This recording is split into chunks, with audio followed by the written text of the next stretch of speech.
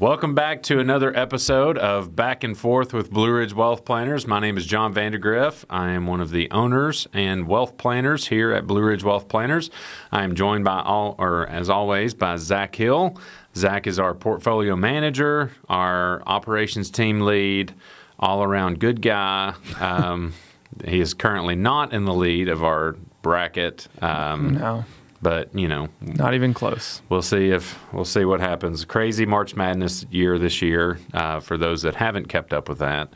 Doing a different example of what we're going to talk about today, which is another extension of our behavioral finance series. We're going to be talking about mental accounting. And so you may be mentally accounting your time, not toward March Madness, but that's not where we're going today. What we want to do, though, is obviously, as we've mentioned on each time that we've done the behavioral finance topic, my background is psychology, Zach's is finance, and so behavioral finance is the topic, and that's pretty good back and forth to have, I think. So we're going to be looking at mental accounting, which is something that we all do, and I think that, when we look at this, Zach and I had talked about this previously, a lot of the things that are going on in behavioral finance are things that you do. It's just putting a name to it. Mm-hmm. And so as we look at this, it's going to be talking about some healthy ways, unhealthy ways of using this, acknowledging that it is a real thing, but then also how it applies to very practical decisions that need to be made in financial planning. So... Yeah, and I think it's, like you said, it's important it puts a real life perspective on a lot of things that are going on in academia of economics and finance, because that's really where this entire behavioral finance movement started and behavioral economics started, was because we've mentioned this before, but it's always worth mentioning again, is in economics, economics always assumes that every person behaves rationally 100% of the time. You make the best logical decision at all times, and you're always doing a cost-benefit analysis of everything you do. I mean, even down to the small decision of how much water to drink a day or anything like that. You're just making perfect decisions every time. And in reality, that's just not what happens ever. I mean, people... are people. People are irrational a majority of the time. Right, exactly. We very rarely behave in the best way from an economics perspective. So just what happened is really in the late 90s, Richard Thaler and some other economists that he worked with came alongside that and said, people don't behave rationally all the time, and we're going to try to explain that. And that's where you come in with the psychology perspective. Is they say, okay, if they don't behave rationally, why? What's going on here? And so that's how we got mental accounting. And so if you want to look at one of the most basic definitions of mental accounting, it's actually not bad at all. And I'll read it here. As it says, mental accounting is the set of cognitive operations used by individuals and households to organize, evaluate, and keep track of financial activities. Right. That was the first definition that Thaler gave to mental accounting. And all that sounds pretty great. And so when you look at that, you're like, yes, mental accounting is just organizing things. That's not a bad thing at all, but there are some pitfalls to mental accounting, and there are some positives as well. Yeah, and if you take it from the Investopedia definition, it probably puts more of a negative slant, and so we're going to look at the negative implications of it first, but then also the positive or more practical ways of doing it. So it says, mental accounting refers to different values a person places on the same amount of money based on subjective criteria, often with detrimental results. And so, what this does is it puts different weighting on the same amount of dollars depending on either how you come about getting them or what your intention is for using them. So like whether somebody keeps money in a bank account versus a stock portfolio, it's the same dollar. And like you had alluded to from an economist perspective, you look at it as, where it gives us the best benefit, not necessarily what is the most practical use of that said dollar. So as we look at that, there are some very good reasons to separate the two, depending on the outcome that you would like it to have. But then also there are some things that, not just from an investment perspective, but from a practical use, budgeting, all the things that come into kind of daily management of your financial situation that don't make a lot of logical sense, that I think this definition of mental accounting is more referring to. Right. So we use examples of this in some negative fashions where, the tax refund is a good example where this is effectively your money, right? That you paid in too much to the government, and then they're holding it until you file your taxes and then giving it back to you. And so it is truly a refund, where some people will look at that as, oh man, this is free money that Exactly. I've never made or I've never had any allegiance to, and so I can take that money and use it foolishly. Right, and I think it's the bonus fallacy where people get this bonus and they think they can just spend it however they want. And we saw that right now we're sitting in the end of March, beginning of April, so a lot of people are starting to think about that tax refund and how they're going to spend it. And seems to be most common that people do not allocate that like they would a normal paycheck. Because when you are in your budgeting, if you use a software or a spreadsheet or even just the old pen and paper, whenever you look at that, you think, oh, this is all bonus money. I can do, this is what I can use to book this vacation or do all these other things. When in reality, an economist's perspective would say, nope. You have to, if you save 10% of your biweekly paycheck or however you do that, you need to save 10% of this bonus check as well, or this tax refund, or this stimulus check. We just had stimulus checks go out. And so a lot of people are looking at this as fun money. And that's really not how an economist would allocate that money at all. They would, like you said, they would just, all money is created equally and all money should be allocated the exact same way every single time. Right. And again, the goal when you do your taxes, and to kind of go and divert the path a little bit, is to try to get as close to zero as possible, because that way the dollars that you make stay in your pocket longer. And you don't pay a penalty for that. You just try to get that honed in where there's zero refund, and therefore you have more flexibility in use of those dollars, so that you're not giving a interest-free loan to the government for whatever period of time that you overpaid your taxes. Whether January 1 of the previous year, you're looking at 14, 15 months of money that's basically sitting there doing nothing. So as you look at that, it is in your best interest to try to get that to as much or as close to a net zero as possible, which we try to help people do with some tax planning. But then, like you said, that allows you to apply the same type of budgeting dynamics to these dollars. It's just you're not getting it in this lump of money that you neglected or forgot about. It's just hitting you every biweekly or paycheck that you get. So, right, and from an economist's perspective, this is all bad. You don't want to do this. This is a very, very negative thing. But then you get into the human perspective, and the real answer to this puzzle that we're solving here is, should all money be created equally, like the economist says? For some people, the answer is absolutely yes. Yeah. For some people, they can afford to make concessions like using a stimulus money as a bonus check because they're so responsible with other parts of their money. So the answer to a lot of these questions and a lot of these things that we're proposing is what works for you. And I think that's important to think about too. But from an economist's perspective, it's all they consider it bad. Like you said, when you were reading the Investopedia definition, it seems to be universally negative here. Yeah. But there are some things that work, that can work for certain people. We saw that as we're speaking of bonus checks or stimulus checks or tax refunds, we saw that last summer when the first round of stimulus checks went out, a majority of people actually used this to pay down debt, and consumer credit scores got substantially better during the pandemic, and the personal savings rate went extremely higher. I mean, the personal savings rate in the U.S. has historically averaged between 5 and 10%, and that's really, we're looking at like 30 or 40 years, and then in the pandemic it went up to in the 30s. Yeah. And so as we look at that, we think like that actually is a good way that people have mentally accounted for things, but from an economist's perspective, this is all bad. They just, we should just be doing the same thing all the time. Yeah. But that's not practical. Well, and two, the paradox that we look at between like a tax refund and a stimulus check. Tax refund is money that you should have had, but you're getting it back. A stimulus check is money that you would have made later, but they're giving it to you now. So it's kind of the opposite ends of the spectrum there. Yeah. But it's equally as negative if you blow it. It's going to cost most of us a lot more than $1,400 to pay back whatever we got from that.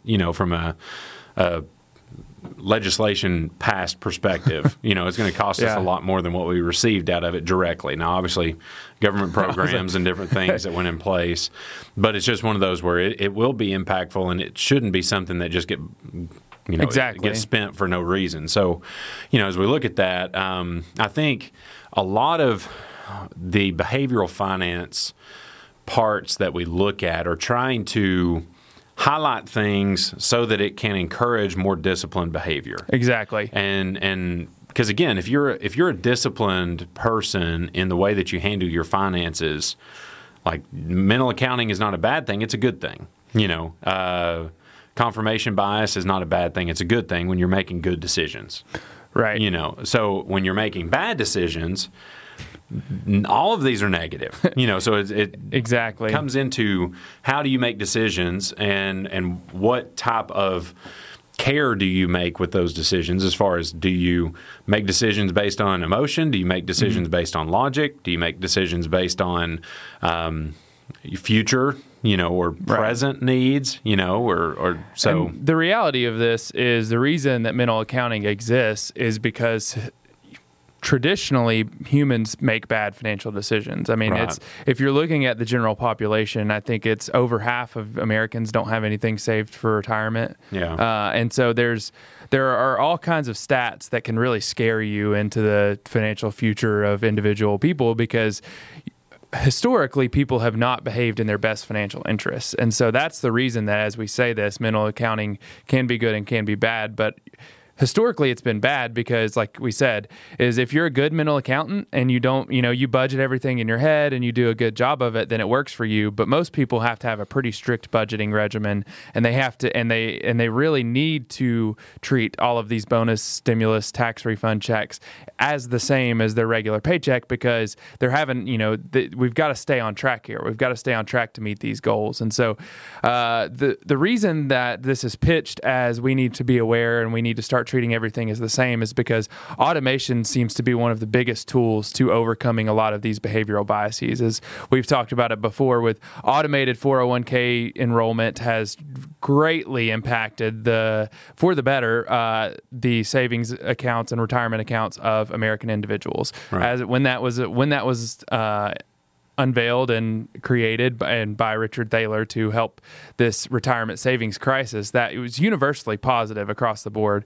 And so it's really all about automation. And so we can use mental accounting in good ways, but really it's highlighting and saying, we need to be automated here. You need to have this check that's coming in needs to go to the exact same allocations as every other check that you get. Yeah, because I think one thing that we have told people and seen from a practical management of money is we as human beings learn to live in whatever box we create for ourselves. So like if you have X dollars of money coming in, you figure out how to make things work in that, or you change it to a box that you can work within. Right. You know what I mean? So when you look at a 401k, if that money never gets in that box, then you never spend it. And so it's about how do we get more regimented to where we shrink that bucket of money that doesn't have a job.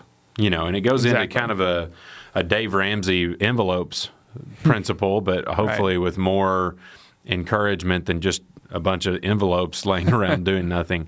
It's how do I divide this money to where, yes, I still have all the things that I need, but I'm not foregoing the future for the present because I'm just undisciplined or don't have any way to separate the things. So I think that, as we talk about it, it can be very negative to prioritize certain things. And we've even talked about situations where, some aspects of mental accounting can be value buying, buying things that you don't need because it's on sale. Right. Is a poor and mismanaged way to handle finances.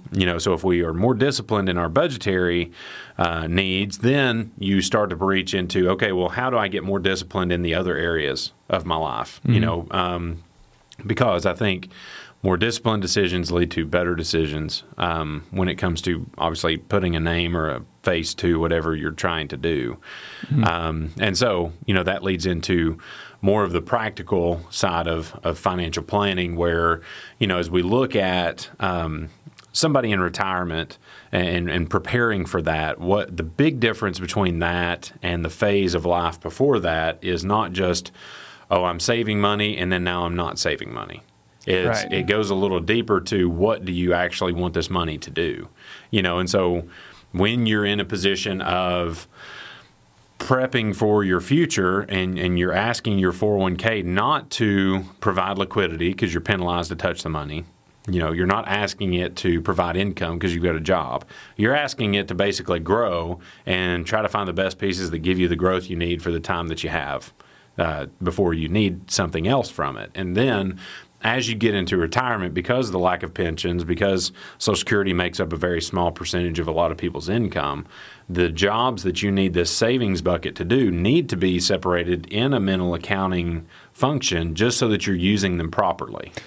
Right. And that's exactly what we get into is the positives when you use it in the right way, and especially having a financial professional that can help you use it in the right way are the things where it really starts to make a lot of sense, because you start to take out the mental aspect and it becomes just accounting, because accounting for your finances is very good and everybody needs to do that. Yeah. It's when the human behavior gets in there and the mental side of mental accounting kicks in that it gets bad. So if you can take and having another person, like I said, a financial professional or somebody to walk alongside you to take that emotion out of it and just do that, you can start to allocate things. And we've talked about this a lot on, whether it's risk buckets or how you want to do lifestyle or goals or whatever the planning style it is, then you start to think about these things in a completely different way, because it's not, it's not money you're coming in and trying to allocate. It's this is my retirement and this is the money that I'm going to use for my life, and how do I actually use this money now effectively and efficiently during retirement. Yeah, because I think if we were, and you can tell me from your perspective if this is correct or not, but the danger that exists today for the average person entering retirement is planning on taking a consistent income from a high growth instrument. Oh, it's going to be extremely tough right now. We talk about it all the time. I mean, like you said, it has to be a high growth instrument because your bonds are making zero. Retirees right now can rely on interest payments between 0 and 1%.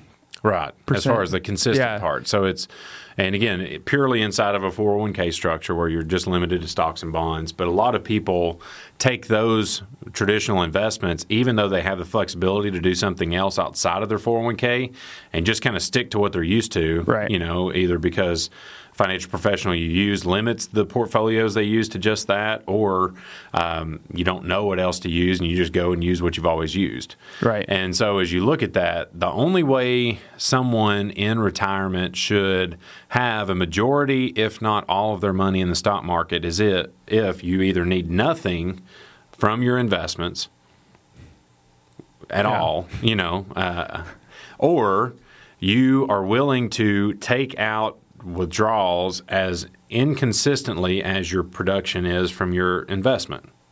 Yeah, because that's that's the most volatile asset that most people will invest in their lifetime. And that's why so many people get in bad situations in retirement, is because they don't know the separation and the diversification, not just of different investments, but different jobs that you need your money to do. Yeah. And why that makes sense when you're in a new phase of life, because there are investments out there today that provide income that is consistent. Mm-hmm. And if you need consistent income, those are a match. There are investments that provide high growth over long periods of time. And if you need high growth over long periods of time for a portion of your money, hey, match those up. Right. If you need liquidity, you better find some things that keep your money liquid. And it's just the more jobs that we ask one asset class to do, the worse it does. Exactly. And that's why you need to start, and you hear it, diversification all the time. Well, you can kind of pair up diversification and mental accounting here. Yeah. Because you have all of these different things working for one common goal, but a lot of different things that are working, together to meet that goal, but they just have different goals within themselves. So we start to break it down and go a little bit further here. Well, and I think the thing that most investors need to do is they need to realize the mental side of that diversification, right. Where, the stock portfolio that you have is needed, but it's very defined in what you need to use it for. And too many times people say, well, I want more growth than anything else, and that's going to fix all that goes wrong. And again, if it consistently grows and never goes down, that's good. But that, I was looking at this, as we were talking about it, I was looking at this because I was thinking, if you're asking yourself to take income out of a stock portfolio, that is not good. That's not a match. We need to do some mental accounting and real accounting and pull, income needs somewhere else, because as we saw 1 year ago, some of the one-day returns on March 12th, 2020, the S&P 500 lost 9.5%. On March 16th, 2020, the S&P 500 lost 11.98%.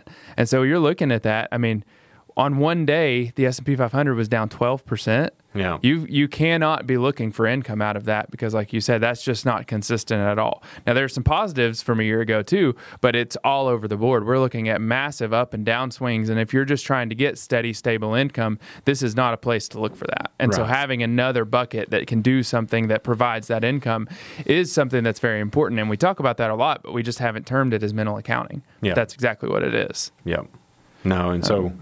Again, the key, as we look at it, will be, just identifying what is it that I want my investments to do, and then kind of segmenting, or we use buckets as a way to do that, but putting your money in those buckets that corresponds to what you want your money to do. Right. And if you don't know what you want your money to do, that's job number one. And then you need somebody to show you other options that can provide that, because there are more than just stocks, bonds, and cash to work with today. Exactly. And if you're getting, if you want to introduce, let's say you're taking your income from a fixed index annuity, that's great. And you have a steady, stable, consistent income out of that. Then when the stock market drops 30%, you're not tempted to go in there and sell it because you need income. You're like, nope, this is the portion of my portfolio that I knew had a potential to lose 30 or 40%, and I just have to hold it, and my overall financial plan isn't disrupted because I've been getting income from this annuity or this other investment that I wanted to start taking withdrawals from, and that's what that was for. Yeah, and again, as you go into that example, the important part is not just saying, okay, well, I need 5 different things for my money, so that means I need 20% in each one. Right. You've got to properly weight it to where if it takes 60% of your money to provide good, consistent income, you better position 60% of your portfolio toward things that do that job only. Exactly. And then that gives you 40% of your money that's now flexible to be used for some of these other jobs, depending on what you need from a liquidity or future growth perspective. And it can be a very stark mindset shift. I mean, even we talk about this every day, but as somebody who is younger and has, potentially 30, 40 years until retirement, I am in the stocks only mindset. That my money's got one goal, and it's to grow, but I'm trying to put myself in the retiree shoes, going from, oh, this is my 401k and I want it to grow, to, oh, I need income from this, is a lot. It's a very hard shift to make, and it's very tough to walk through that transition. And so as we walk through that transition, your money goes from having one goal to potentially 4, 5, 6 goals. You've got to split that up, and that mindset shift is why all of these behavioral biases exist, because it actually is just really tough to watch that money that you've worked for, maybe 50 years for, and then start to take that you start to watch that balance fall, and it's falling for a good reason, but start to, it's the exact opposite of what you were just doing for the last 40 or 50 years. Well, and I think too, sometimes mental accounting, the decisions that we struggle with in life are trained behaviors that we've taught ourselves to do. So like you're fighting against the previous version of yourself that has been training for decades of, don't worry about what this account says now. Right. I'm not needing this money today. Well, guess what? You're at the time you need it now. And so it's got to be a mindset shift to say, okay, I'm happy with this return. I'm happy with this value.